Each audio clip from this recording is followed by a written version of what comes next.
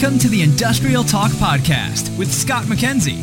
Scott is a passionate industry professional dedicated to transferring cutting-edge, industry-focused innovations and trends while highlighting the men and women who keep the world moving.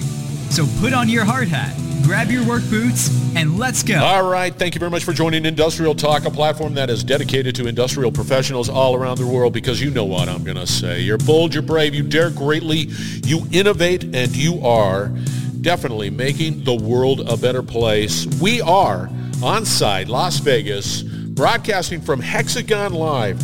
And if you want to know anything about technology, anything about innovation, anything about all of that, you need to be at Hexagon Live. It has been an absolute wonderful venue, wonderful conference, full of incredible people, and all focused on making the world a better place as well as solving problems. They are collaborating. It is a great, great opportunity to meet some good, incredible professionals like the one that's sitting right next to me.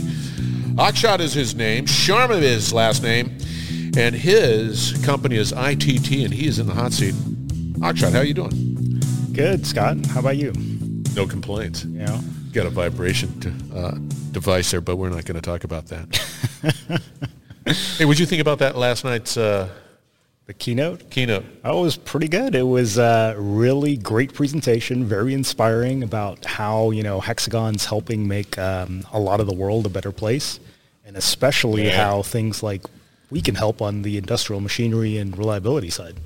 It's all sort of meshed together, right? It seems to me that you just can't be a cowboy and just go off on your own. I think that it's becoming more and more collaborative. You need to have companies like yours and others to be able to come together and solve problems, because not everybody has the complete solution. Right. But you got to pull it together. And I think they were hitting some great points like community. Yeah. We're in a part of an industrial community, this neighborhood, this ecosystem, right? Anyway, I thought it was, what were those little light things? Yeah, that was interesting. I mean, I guess they've got like a little wireless receiver on there, and they're just coded for different lights at different times. Yeah, it was, wasn't it? Yeah. See, that's pretty neat. Even that was digitized. Got some mad tech out of there. But once you walk away, now it's a paperweight almost. Yeah, I know. I left with one by mistake, and I was like, oh, this doesn't do anything anymore. It's so true. All right, for the listeners out there, give us a little background on who Akshat is. Yeah, so my name is Akshat Sharma. I've been working with a variety of different companies in industrial control, wireless communications. Actually, I've been working in the IoT space before it was called IoT.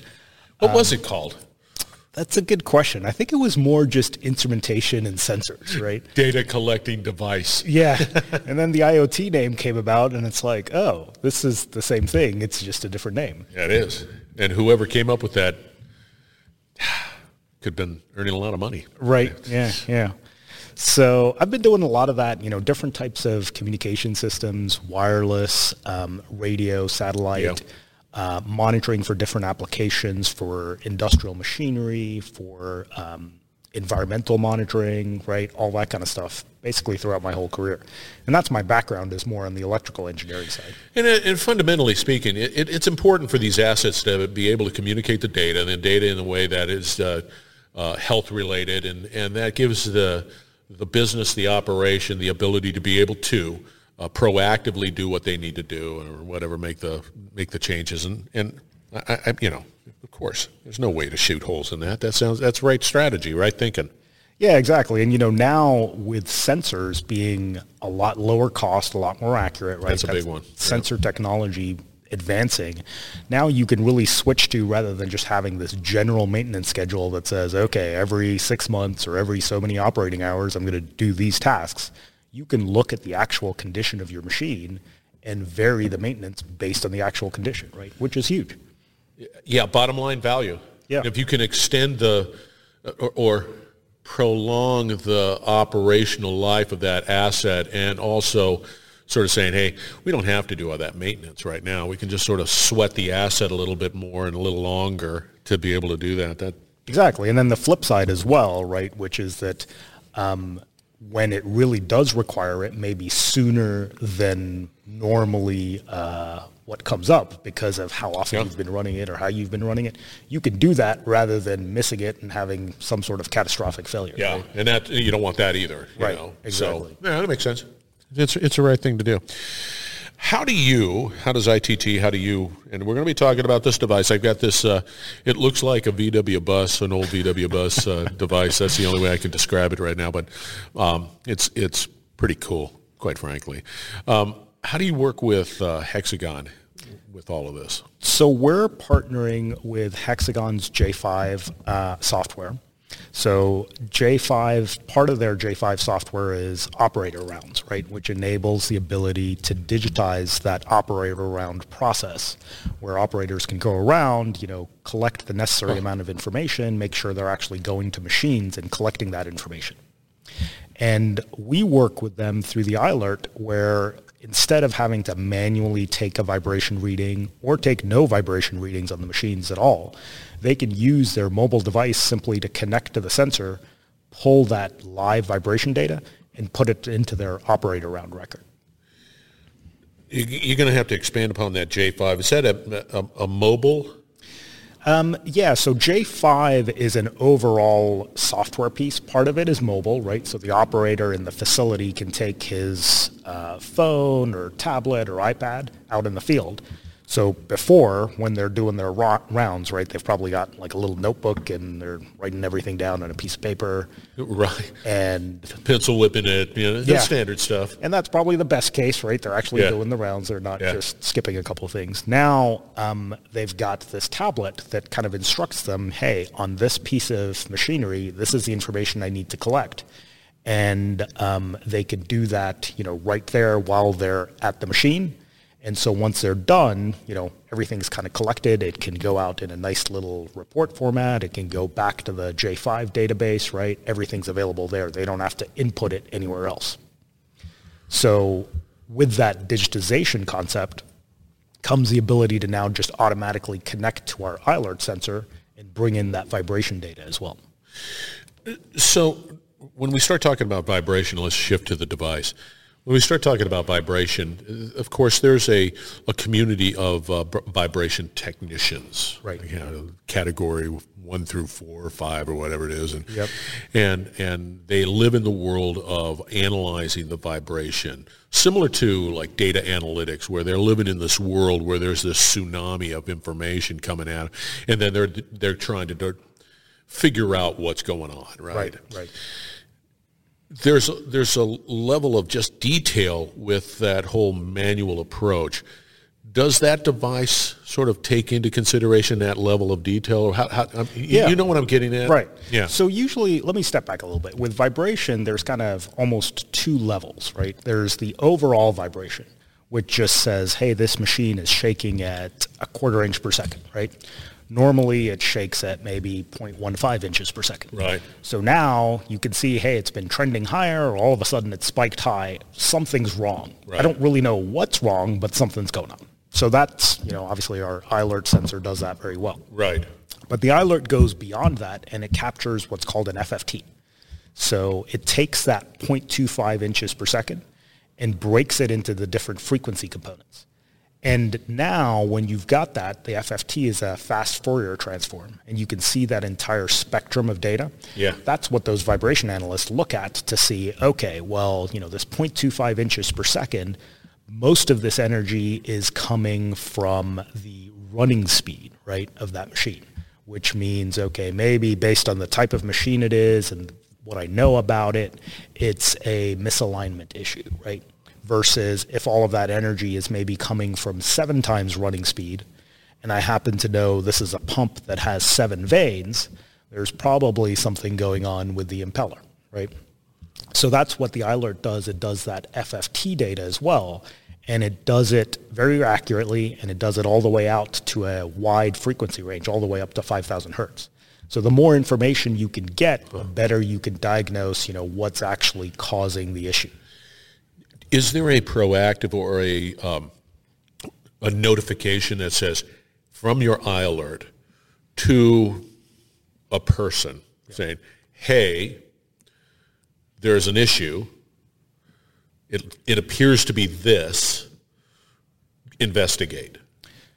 Yes. So that's actually one of the really cool things about our system. So I didn't even know that. I fed that to you. Yeah, I know. That's a good question. Quite insightful. What we're looking at here is just our basic sensor, right? It's the iAlert 3. But once you get the data out of this, we've got our own web platform or cloud platform. It's called our AI platform. And part of what it does is exactly that. It does the analysis of that FFT and it runs it through a rules engine. So it knows like, okay, on this type of equipment, these are the types of faults that can occur, and this is what it looks like. So it's constantly using all that processing power in the cloud to compare those FFTs to what a fault looks like. And it can detect them and say, oh, look, I think there's a misalignment issue. You need to go check the alignment of that pump and motor. Yeah. So I liken it to probably about like a Category 2 vibration analyst. No way. Yeah. So that's pretty robust. Yeah, that's pretty powerful, right? That is. And we can do that. Actually, we can link it. So, for example, when you've got a sensor on a pump and a motor, it'll take into consideration data from both sensors. And not only will it be able to detect faults on the pump and the motor, but also faults that are related to both of them. So if there's misalignment between the two, right, it'll take in data from both sensors to be able to detect that. Because now this is what I see. Costs are going down. That means I can get. I got a question, but I'm going to paint this picture. Costs are going down, so these devices are more available. Right. And it's going to do a great job at identifying the vibration of a particular or the condition of that asset from a vibration perspective. Proactively notify any technicians or whatever the process or the workflow needs to go. Yep. And then be able to get out there, do whatever is necessary, or they analyze it and maybe it's not really at a point where we need to go send a technician, whatever the action is, but it's very tactical in its nature. There are conversations that are wrapped around cyber. From this perspective, you've got a Bluetooth or even a cellular type of connection. Tell us, is that protected? Tell us a little bit about the cyber capabilities. Yeah, so we've designed this really with security in mind, right? So when the data goes up to the cloud, by default, it actually stays out of the customer's network. So that means, one, it's really just separated. There's no way for us to access an end user network. But also, that data is encoded and encrypted. So the data coming wirelessly out of the sensor over Bluetooth, that's all encoded. As soon as it gets to, we have this gateway that transfers it up to the cloud, it then gets encrypted. So as it's being transferred across the internet, it's all encrypted, as well as encrypted when it's stored on a database as well. So there it is. Well, so I can install it. I can put it out on that device. I can begin to pull data. How quickly can I pull data? So you can go down to every 30 seconds on this. And that's a good point. By default, we're taking data every hour, but you can change that interval down to 30 seconds. So I think, like you mentioned, having vibration analysts already taking the data. Yeah. This is something now you're getting that data at least once an hour, right? Whereas before, if you're manually walking around to collect it, maybe you're getting it like once a month. So if you think about that, that's about 750 times more often that you're collecting the data. It's going to be really hard to have a human go analyze all that data by themselves, right? There's no way. You've got to use technology and the computing power that we have available today to do that sort of first pass of analysis before passing it on to a vibration analysis expert if you need it. But that's a heck of a value proposition. You're absolutely correct. But if I wanted to, and I say, hey, Akshat, I want that device out on my this motor. Mm-hmm. And you come out and you say, yeah, okay, cool. Plop. How quickly can I begin receiving, just like, it's all connected now? That's a great question. So the setup of this sensor is literally about 5 minutes, right? Most of it is physically bolting the sensor to the motor. And then you use a mobile app to activate the sensor. And you can download the data right through the mobile app. You can install the gateway. It starts collecting data immediately. And the other beautiful thing about our analytics on the web platform is because it's rules-based, it doesn't have to learn a fault, right? As soon as it starts getting data, it's going to be able to start recognizing issues and faults immediately. Do you do any, let's say I have Acme motor here, and it's in the south, and then Acme motor here in the northern part. Do you guys sort of see how the performance of similar devices and then say, oh, it's okay because we got this, we got... Right. Do you do that?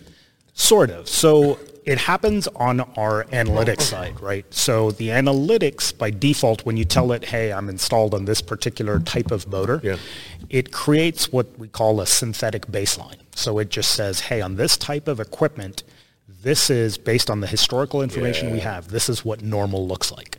So it then starts looking for stuff outside of that normal to recognize faults. And you could actually enhance that by then saying, okay, on this particular motor, this is what normal data looks like. So then it will kind of perform or enhance those recognition rules to say, well, now I'm going to go off of this baseline on this particular piece of equipment. AI has been a major conversation lately. Are you looking at having a sort of an AI solution with this? Yeah, so we're looking at AI where it can be beneficial, right? Yeah. In terms of, especially I think one of the areas that's useful is being able to recognize some of those baselines, recognize some of those feature characteristics for the machine that we need for that fault detection system to be accurate. Yeah, because you want it to learn. Right. It's not every motor's the same, right? You know, and they might have some unique quirks about it, but it doesn't mean that the asset is failing. It means it's just like, it's got a quirk. Right. Yeah, exactly. For lack of a better term. So I think that's the important part for us is using the AI and the machine learning to be able to detect that baseline. I like that. You're here all week? Ish, until Thursday. Oh, yeah. That's when the thing wraps up and everything. Yeah. Where are you staying? You staying? I'm staying over at the Link. There it is. Oh, hey, we're neighbors. Oh, okay, nice. All right, how do people get a hold of you there? They can visit our website at i-alert.com, or they can email us at sales@i-alert.com. There it is. Akshat, you were great. That was a fun conversation. And by the way, you can use this if you want to try to make it look like a bus. I'm telling you, that's the next level. That's a good idea. We'll next come level, out just with put little wheels on it here. Right? Yeah, VW Retro Edition on there, right? All right, you were absolutely wonderful. All right, listeners, we are going to wrap it up on the other side. Remember, we are broadcasting from Hexagon Live. Put this on your calendar for next year. I'm telling you, you will not be disappointed. As Akshat was saying, last night's keynote was it was dazzling. It had a lot of information. Oh, yeah. Anyway, it was good. Anyway, thank you very much for joining. We're going to talk and wrap it up on the other side, so stay tuned. We will be right back. You're listening to the Industrial Talk Podcast Network.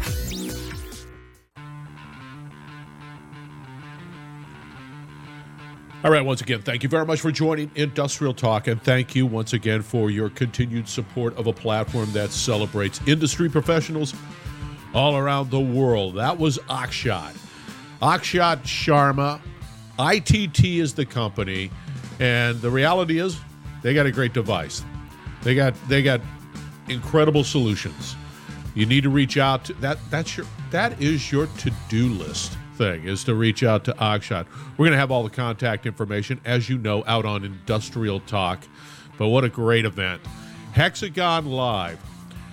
If you want to be dazzled with innovation, Hexagon Live. If you want to be dazzled with solutions and individuals that are dedicated to solving problems, yes, Hexagon Live. Put that on your calendar. Put that in your budget for next year to attend. And, you will be dazzled by all standards. All right, be bold, be brave, dare greatly. Hang out with Akshat, change the world. We're going to have another great conversation shortly.